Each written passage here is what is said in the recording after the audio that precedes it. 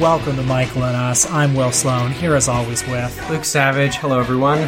One of my favorite tweets of all time, one I think about constantly, is that old Bill Corbett tweet where he was shopping for bananas. He posted a picture of a banana that he got at the store, which just had a little sticker on it that had like the Star Wars logo, and he tweeted, "Why is Star Wars on my banana? Why does my banana have to be Star Wars?" Yeah. And I thought about that because a couple of weeks ago, I was out at the corner store, getting stuff that you get at a corner store, and one of the things I got was dental floss picks.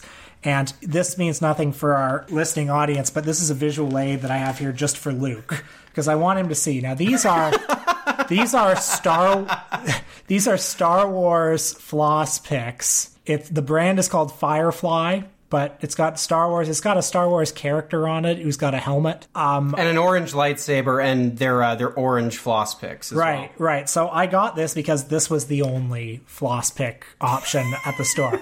And now I see this every morning when I open the cupboard in the bathroom. Boy, Disney really does have full spectrum dominance, doesn't it? And I resent it more and more every day because I understand that all merch on some level is an advertisement for the brand, an advertisement for the corporation. Like, I get that if I get a Darth Vader action figure, that is ultimately, it's a commercial enterprise. But the thing is, when I get a Darth Vader action figure, I get a Darth Vader action figure.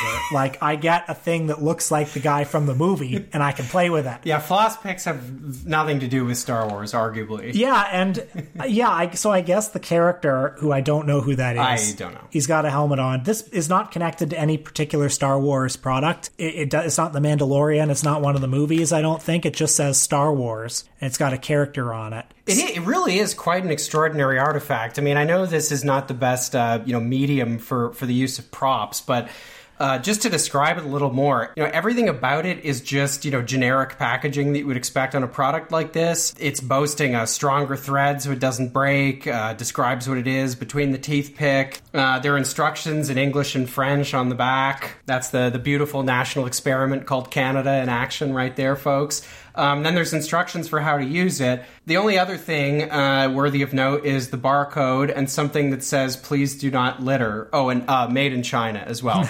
But then besides that, there are a few other things that very clearly don't belong. There is a Disney logo, and there is a website that implores you to visit www.starwars.com. And then there's the brand name Firefly, and then Star Wars, which kind of subsumes the brand actually providing the product, even though it has no reason to. Pretty amazing. Yeah, and it's not tied to any movie or anything, so it's just advertising the concept. It's advertising the continuous presence of Star Wars as a brand. And I resent it so much because, I guess the floss picks, the plastic is orange, just like the lightsaber that we see. But I'm sorry, I don't think that is enough to make this Star Wars floss picks. Because, to fill the end of the bargain, I think you would have to put little R2-D2s on these things. You would have to put, they're black with stars. They should be shaped like lightsabers. Well, yeah, exactly. That's how you'd sell this to a kid, which I assume is, hopefully is who it's for. So it's not, in any meaningful sense, a Star Wars product. You are not getting any extra textual Star Wars value out of it. But what you are getting is an ad for Star Wars every time you open your bathroom cupboard in the morning. And every day I just resent it a little more and more. Now, of course, if your buddy Andy Warhol were here, he'd paint your Star Wars dental floss package, and you'd be like, "That's brilliant. That's great." Well, it's because there would be a layer of remove. It would be ironic. Look, well, if this thing is bad, then surely a layer removed from it is worse. No, I highly disagree. You look at a Campbell's soup can, then you look at a meticulously painted Campbell's soup can, but also it's flat. There's no shading. There's no texture. That's art. I'm dead serious. Well, you brought up Bill Corbett, and speaking of Bill Corbett, I actually watched an episode of Mystery Science Theater 3000 last night with friend of the show, Alex Ross. It was an episode I had not seen before, clearly a classic, an instant classic for me, and that was Werewolf. Oh, love it. Werewolf. Werewolf. Starring Joe Estevez. Absolutely incredible film. Among other things, made me aware of the existence of Joe Estevez, who apparently did some of the voiceovers or all of the voiceovers in an uncredited role in Apocalypse Now because because he sounds exactly like Martin Sheen. Joe Estevez is a treasured part of the Tim Heidecker On Cinema universe. He often appears as himself on Cinema. They'll bring him in as like a resident expert. And on the spin-off show Decker, which is like their action movie parody, he plays the president. Oh, man. Which is very funny That's because so funny. who else famously plays a president on TV? Martin Sheen, right?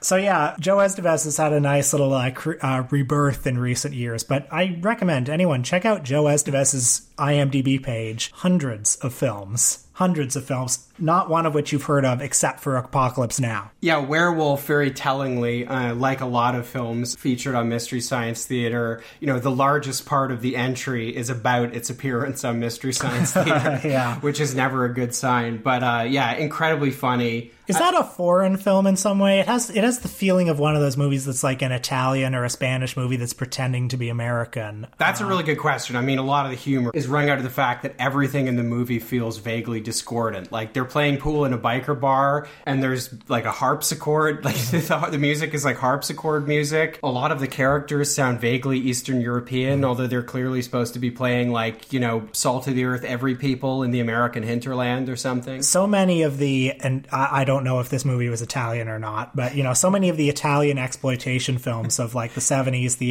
80s were not really meant for the Italian domestic market. They were made with the hopes of being sold abroad, and that includes, by the way, The Good, the Bad, and the Ugly, which is supposed to look like an American film, right? And so there's this weird cognitive dissonance in so many of them. There's a good film from the 60s called The Last Man on Earth, starring Vincent Price. It's an adaptation of I Am Legend, and it's set in New York, and it's filmed in Rome. And you have never seen a less convincing New York anywhere. There's a filmmaker named Lucio Fulci who is often billed in the American print as Louis Fuller.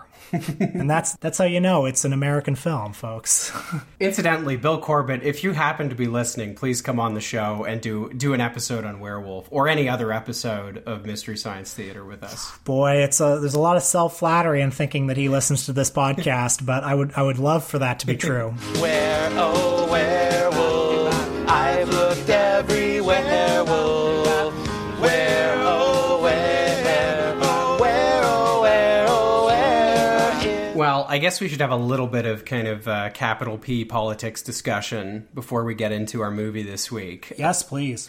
I had a really interesting conversation with Ryan Grimm, the DC bureau chief at The Intercept this week, and he was explaining to me the kind of ins and outs of the very complicated congressional wranglings that are happening right now. Of course, by the time this episode is released, things may have changed. Things are moving very quickly, so I want to get that caveat in right now. But basically, he made the case to me, as someone who was very immersed in the Affordable Care Act debate back in the first term of the Obama presidency, that the congressional left actually has a lot more power and influence right now. Something that's really helped the situation is the fact that this particular phase of spending, this particular phase of what's broadly called the Biden agenda, was split into two earlier this year. And, the initial idea, at least in some quarters, was that bifurcating this thing was actually going to kind of knock the wind out of the sails of some of the more, progressive elements, the kind of things that, members of the Congressional Progressive Caucus are pushing. And so you ended up with this situation where, in the most extreme media rendering, the so-called bipartisan bill, which climate advocates in particular say is actually a step backwards. It's a bad bill. It's not just an inadequate bill. That's often been treated as this thing that's where all the hard-headed, practical, serious, moderate stuff is. And then the reconciliation bill,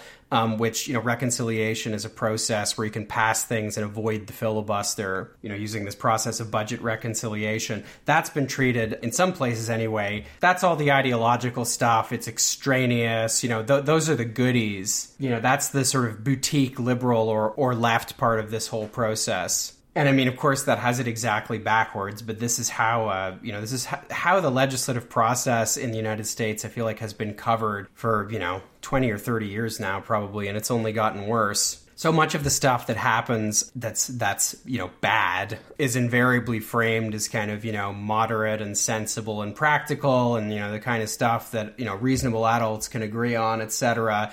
And then anything that might actually improve people's lives is always discussed as if it's kind of like, a perk. It really is very twisted the way that this stuff is often discussed. I feel like it's a reflection of the fact that, very little that's good has come out of this process for decades. So much of the culture of the Beltway is steeped in this very 1990s kind of Clinton era thinking where the government doing anything, Clinton era and also post-Reaganite way of thinking where, the state doing anything where it plays an active role in, providing social services in a way that's not, brutally means-tested or explicitly designed to incentivize people to go back and work in minimum wage jobs that are degrading and awful. Anything that isn't that is like a goodie or a perk. And you, the braying mob, has no right to expect that the people you elect are going to do anything other than serve your employers, because that's fundamentally what this is and what they're here to do. Of course, the big focus in a lot of this has been, it was Joe Manchin for a while, and now it's very much Kyrsten Sinema. I don't want to get too much into Kyrsten Sinema, but I did want to bring her up because of this Axios article that's been making the rounds today. Will, did you see this? Yes, I did. So, she comes off pretty cool, I think. So it's pretty amazing because this is a pretty amazing genre. It's kind of micro genre if you follow this stuff. It's like a form of centrist kitsch, I would call it. Like these very cringeworthy attempts to make extremely middle of the road's too generous, corporatist politicians who go to Congress to do the bidding of, multinational companies and Wall Street bankers and all the rest of it. This genre is all about trying to make them look cool, and it's like, what if there was a centrist squad? Right. I mean? Do you remember when that was a thing? I do remember seeing the video. Yeah. I think there was also an attempt to get like a right-wing squad going as well. I don't know, like Marjorie Taylor Greene and Lauren Boebert or whatever. But just for those who have better things to do than read Axios articles on Kyrsten Sinema that they found on Twitter, the framing of this was Kyrsten Sinema's allies have some free advice for anyone trying to bully the wine-drinking triathlete into supporting Biden's $3.5 trillion budget bill. She doesn't play by Washington's rules, and she's prepared to walk away. Okay, God, I have so much to say about this. So, something that Ken Klippenstein pointed out, which I think is really useful, I think it was Ken, is that this budget bill, which is, it's called the $3.5 trillion budget bill. This is spending over, it might even be 10 years, maybe it's 8 years. I can't remember. I don't have it in front of me. But, if you ever see the Pentagon budget reported, it's always reported in discrete annual chunks, which makes it look a lot smaller. You never read a story about, the $5 trillion Pentagon budget bill or whatever. But that's effectively what they are. So that's one thing. She doesn't play by Washington's rules is another great part. This is like part and parcel of this genre. People who literally are projections of, Washington's rules and live by them and believe in them fiercely and passionately are always presented as like they're the dissidents. That's another hallmark of this genre. They're heroically dissenting from the ideologues on the left and the right. The one person who has successfully campaigned on playing by Washington's rules is Joe Biden. Yeah, that's absolutely right. I think he's a little bit anomalous in that respect. Then again, if it wasn't for coronavirus, I don't think he would have been elected president. Anyway, the real reason I wanted to discuss this was I cannot get the words wine-drinking triathlete out of my head. I just want to say, wine drinking does not constitute an affectation or a personality quirk. All I could think of was that classic Onion article, I'm quite eccentric within accepted societal norms. This is like when people say that they're like a bit out there and edgy, and then they go on to tell you about how they're really into like the Christopher Nolan Batman movies. There is a huge contingent of people on Twitter who were former high school triathletes and now are kind of into wine, And I think they're trying to tap into that demographic. Anyway, I don't know what's going to come out of this whole process with the so-called bipartisan infrastructure bill and the budget reconciliation one. But if nothing else, I hope we get more of this kind of centrist kitsch. I love it. Can't get enough.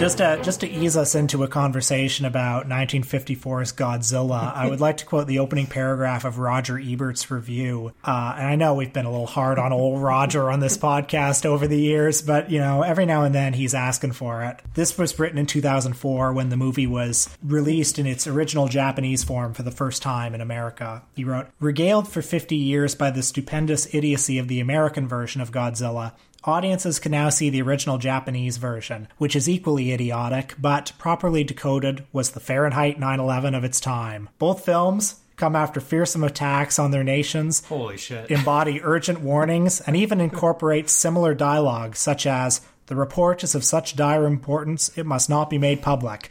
Is this from 1954 Tokyo or 2004 Washington?" You know what this sounds like? It sounds like a bad version of our show. Like, there's a parallel dimension where the Michael and Us podcast consists of takes exactly like this. And it's interesting, revisiting 1954's Godzilla, I am struck by how much it reminded me of Fahrenheit 9/11. Yeah, we chose it after Death of a President for a reason. Yeah. Look, I've always loved the Godzilla movies. I knew we'd eventually pull this one out of a hat eventually, because this movie embodies so much of what I love about movies as collective unconscious. I'll just say, I've said on other podcasts, so I'm sorry for repeating myself, but when I was watching these movies when I was 10 or 11, I think the only criteria I had for appreciating something like this was it's either good or it's so bad it's good. And, you see these movies and there's a guy in a rubber suit, for God's sake. There's a man in a rubber suit, and he looks like a man in a rubber suit. And there's this original 1954 film, which is often considered like the good one. And then after that, there are a lot of sequels where Godzilla becomes kind of wacky. He becomes a savior of mankind. He's sliding across the landscape on his tail and kicking another monster in the stomach. Eventually, I came to realize, this is actually quite beautiful, the aesthetic of these films. And, in Japan, they get it. They understand that it looks like a man in a rubber monster suit. And particularly, over the last couple of decades, as movies have become sort of CGI eyesores, there's something beautiful about the weight and the texture of a Godzilla.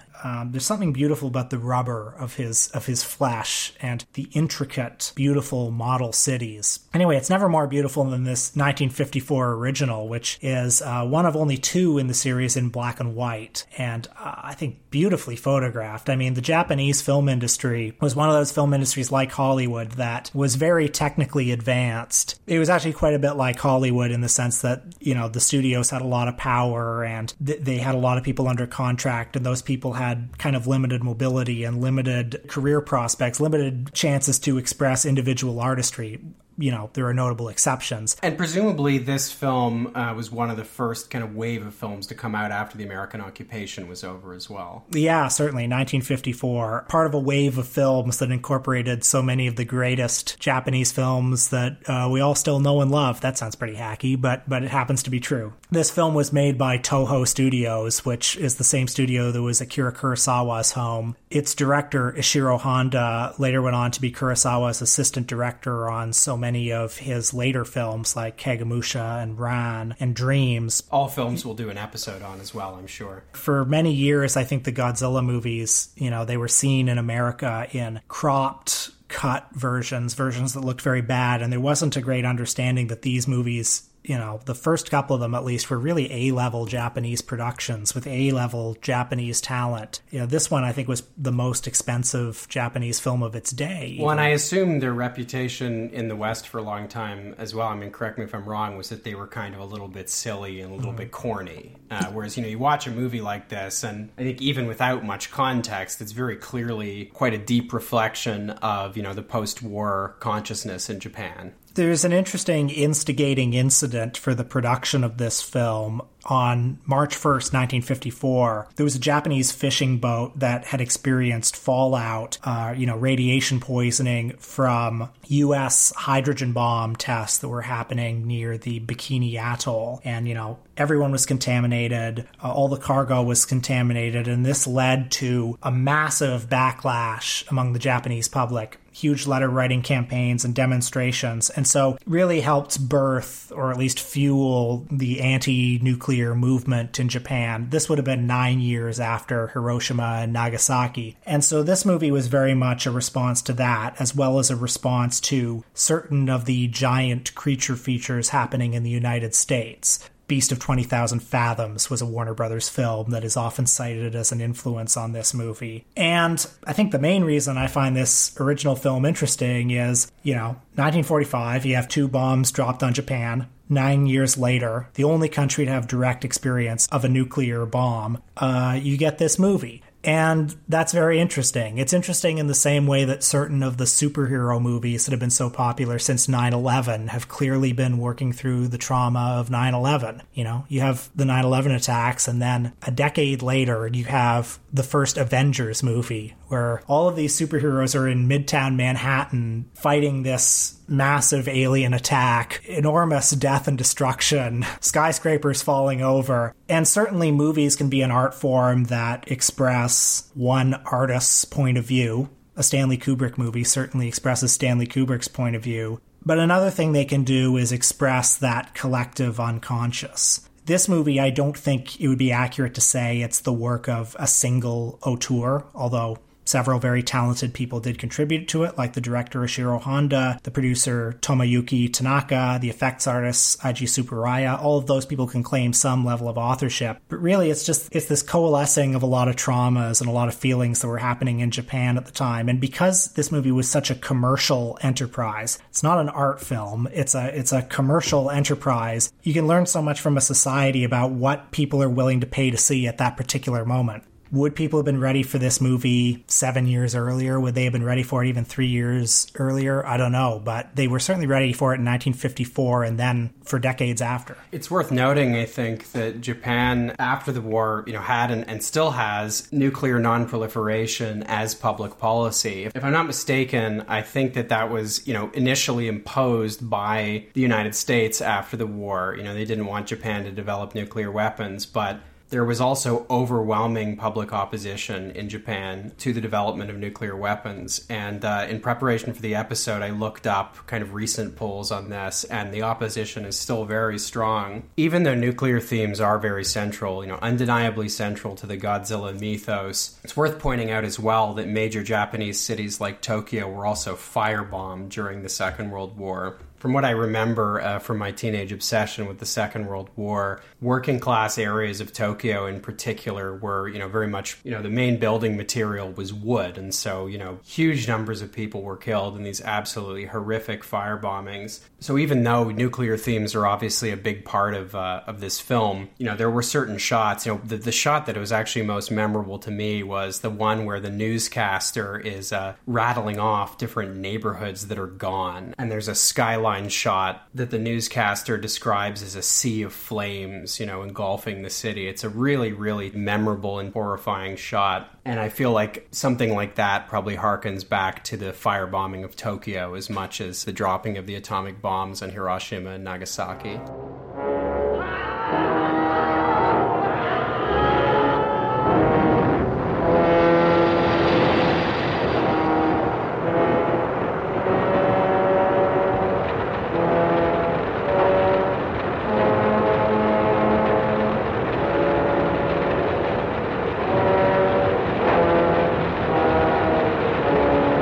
By the way, just thinking about 9/11, I recall in the months and weeks after 9/11, there was quite a bit of discourse, quite a bit of fretting from Hollywood and from people covering Hollywood about, well, will people want to ever continue watching movies that depict destruction on a mass scale? I mean, you'll remember in the years leading up to 9/11, there was a wave of movies like Independence Day. Godzilla. And, I was thinking again about Adam Curtis's Hypernormalization, which envisioned that wave of movies as being a society that has everything, a society that is the unquestioned superpower, imagining, well, what happens if that was destroyed? And I don't know, you watch the American Godzilla from 1998 with Matthew Broderick. I mean, it's amazing if you watch it now how glib the film is. There's all this destruction, and there are all these like stupid jokes about, oh, we wanted to go shopping. There's that whole weird B story with the French. Do you remember that? Oh, yes, he wanted his American coffee. No, he hated American coffee. Sorry, that was it. That film I've always found intrinsically fascinating because, like many of the worst blockbusters, it's just an incredible monument to the failure of capitalism to allocate resources efficiently.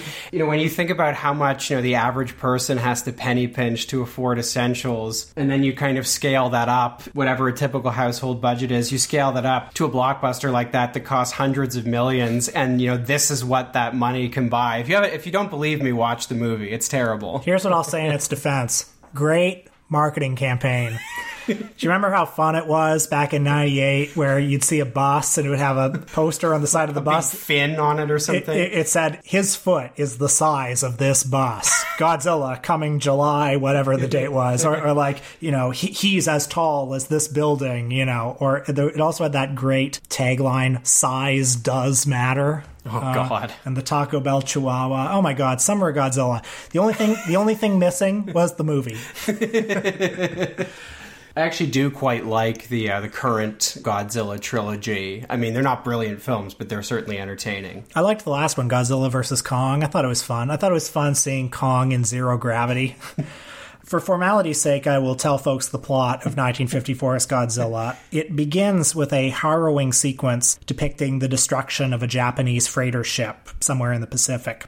And it initially looks like a hurricane, but it's linked to a series of mysterious incidents in the area, such as a lot of the aquatic life has disappeared in the area. Natives on an island off the coast of Japan say that it is the work of a beast known as Gojira, which, by the way, a fun fact, in Japan, combines the Japanese words for gorilla and whale. Obviously, he was rechristened Godzilla for the American market. And Godzilla, he's some kind of ancient monster who has evolved into a towering beast because of underwater hydrogen bomb testing. This is something I really liked that I don't think is really a part of other Godzilla movies, or perhaps not in the same way. But I was struck in the first few minutes of the film that Godzilla's name came up, and I was thinking, wait, did I miss something? How do they know Godzilla's name already? How do they have a name for this? He hasn't even appeared. But in that scene, it's an elder on a small island, and the elder is sharing a kind of traditional knowledge, traditional wisdom about this creature that they already have a name for. He seems to feature in the culture of the local fishermen, and he's how they account for, when there are no fish. He's eaten them all. And this is something I really love about Godzilla. I think it's pretty unambiguous in its critique of nuclear weapons. It's not merely kind of working through things in the way that perhaps some of these American films you've mentioned do. It's pretty unambiguous in channeling the nuclear non-proliferation sentiment in Japan after the Second World War. Importantly, the catalyst for Godzilla's emergence or re-emergence is always something associated with modernity, scientific tests, nuclear tests, something like that. But he himself is kind of an ancient and primal force. And this may sound corny, but I mean, if the figure of Godzilla means anything, it's don't fuck with nature. We shouldn't be conducting nuclear tests. We shouldn't be detonating atomic weapons. This kind of reaction is what's supposed to be happening inside of a sun or a star. Like, this isn't supposed to be happening on Earth. Yeah, and think of what Japan would have experienced in the 9 years after the bombs were dropped. Just so many people with radiation poisoning, so much cancer, so many disabilities developing, so much probably destruction to the natural ecosystem. Like, it's not just the trauma of the actual incident that this movie's channeling, but having just lingered with the aftermath for so many years. Yeah, and I'm obviously very much in sympathy with, the message that Godzilla has about the use of nuclear weapons and the testing of nuclear weapons. I hope to one day live in a world where there are no more nuclear weapons, where all of them have been dismantled. I don't think there's any moral or political justification for their existence. And this being my first time seeing the original Godzilla, I didn't know about the way the film ends, which is that, spoiler, they're actually able to kill Godzilla using a super weapon that deprives cells, I guess, of oxygen and kind of causes them to rot. Yes, this comes out of a human love triangle story. There's Emiko, who is the daughter of a paleontologist investigating the Godzilla case. That character, by the way, played by Takashi Shimura from Ikiru and other films. Emiko broke off her engagement to Dr. Serizawa, the brilliant but troubled and eye patch wearing scientist, because she fell in love with Ogata, who's the captain of a ship. But Dr. Serizawa has developed this technology called the Oxygen Destroyer, and he tries to keep it a secret. He confides its existence to Emiko. Eventually, they convince Dr. Serizawa to use the technology to destroy Godzilla, but just after he's destroyed Godzilla, when he's underwater with it, he commits suicide. He cuts off the oxygen supply to his diving suit so that the knowledge will die with him. Right, because as he explains to the others, I mean, he initially doesn't want to use it because, you know, if you kill Godzilla, who's emerged because of these nuclear tests with this super weapon, well, now you've got a super weapon that's potentially even more destructive. And he explains to them human beings are weak. And even if I destroy all of my experiments and my laboratory, I could still be coerced into giving someone the knowledge required to develop the super weapon again. So having never seen the film, I didn't know about that ending. And I think that's as unambiguously a kind of anti-Cold War, anti-nuclear proliferation message as you could possibly have. You know, the case for nuclear weapons, at least for people who advocate them, and sorry to get a bit literal and didactic here, but you know, the case for nuclear weapons to people who advocate them is always that they're defensive, you know, and that by developing nuclear weapons in one country, you're just embracing a kind of political realism. Since every country, or many countries are going to develop these things. So if you develop them as well, what you're actually doing is precluding the possibility of nuclear war and of a nuclear first strike occurring. But of course, what you're really doing is making sure that the countermeasures to these things get better and better. The missiles themselves, you know, get better and better. The warheads get stronger and stronger. And, you know, as you did during the Cold War, you just have an endless arms race. The stakes get higher and higher, and, you know, apocalypse draws nearer and nearer. Now, Godzilla, of course, did reemerge after his untimely death at the end of this film, or at least another Godzilla emerged. Well, I was going to say that there's a monologue that one of the scientists does at the end of the film where he says, history shows again and again how nature points out the folly of man. I mean, basically, yeah. He says, well, Godzilla may be gone for now, but if there are more nuclear tests, I expect he'll come back. And, you know, there were more nuclear tests, and thank God, because we got so many more Godzilla movies out of it. Godzilla is one of those icons who's found a way to adapt to whatever context he's in. I mean, as people know, in so many of the sequels, he becomes a hero. He becomes a defender of mankind. He comes to represent kind of nature restoring the balance after, you know, humankind has upset it. And in depictions of him, he's kind of ping-ponged back and forth between these two extremes, or he's occupied some territory sometimes between these two extremes. The recent American ones have depicted him more ambiguously, I think. Sometimes he restores balance in the recent American films. Sometimes he's a fearsome beast. As with any subject that has rabid fan circles, there's lots of debate in those fan circles about, you know, what's the true depiction of this character. You know, there are certain fans who will say, oh, those ones from the 70s where he's the defender of mankind, that's not real, that's fake, that's disrespectful to the character. But I don't know, like, at some point there's kind of no arguing, like, if those movies were successful at the time, if this movie was successful at the time, that speaks just more towards what a certain segment of society wanted out of this icon at that particular time. And given that this character was so obviously a result of a historical trauma, he can always tell you something about, you know, where that society is in adapting to that trauma at that particular moment. A couple years ago in the film Shin Godzilla, that movie was clearly a response to the Fukushima nuclear disaster, and certain of the American ones, particularly the 2014 American one, clearly responding to 9/11 to some degree. It has a lot of 9/11 imagery in it. You can argue with the quality of the films themselves, but at some point, you know, there's something real in all of them. Well, I've only seen the first part of Shin Godzilla. My girlfriend and I started watching it, and we were pretty unlucky when it came to the subtitle file that came with it. So all the subtitles were like that really weird sort of Google Translate style of language. Too bad. Where you could kind of tell what was being said, but it had kind of an absurdist quality to it. But I liked the premise of that movie because that movie was all about a national bureaucracy dealing with a crisis, which is a pretty interesting premise. I'd like to give that one another try sometime, perhaps when a better SRT file is available. Godzilla, king of the monsters, alive, surging up from the depths of the sea on a tidal wave of terror to wreak vengeance on mankind. Godzilla, king of the monsters, it's alive, A gigantic beast stalking the earth, crushing all before it, in a cyclonic cavalcade of electrifying horror. raging through the streets on a rampage of total destruction. For about 50 years, it was very hard to watch the Japanese version of the 1954 Godzilla in North America. And that's because the rights to the film were bought by some company or other, and they put out their own re-edit of the film, where they took out 40 minutes of it, and they added 20 new minutes that they shot with American actors. Notably, Raymond Burr stars in the American version as an American reporter named Steve Martin. Not that Steve Martin. It was a little bit before his time. But he plays American reporter Steve Martin. He sees Godzilla destroying Tokyo, and he says, "Excuse me." Raymond Burr as Steve Martin's character in Leap of Faith in Godzilla. Anyway, so he plays an American reporter who is in Japan visiting his old friend, Dr. Serizawa. But hilariously, he never occupies the frame at the same time as Dr. Serizawa. You've got all these scenes that are clearly shot on different film stock. In 1985, there was a Japanese film called The Return of Godzilla, which was a reboot. It was going to be a direct sequel to the original film. Well, a company bought that film, The Return of Godzilla, and they hired Raymond Burr again to appear in new scenes that they... to reprise his classic role of Steve Martin. Well, everyone in the film calls him Mr. Martin at this point, because by that point, Steve Martin was a well-known comedian and actor. But Raymond Burr comes back, and he shot all of his scenes in one day.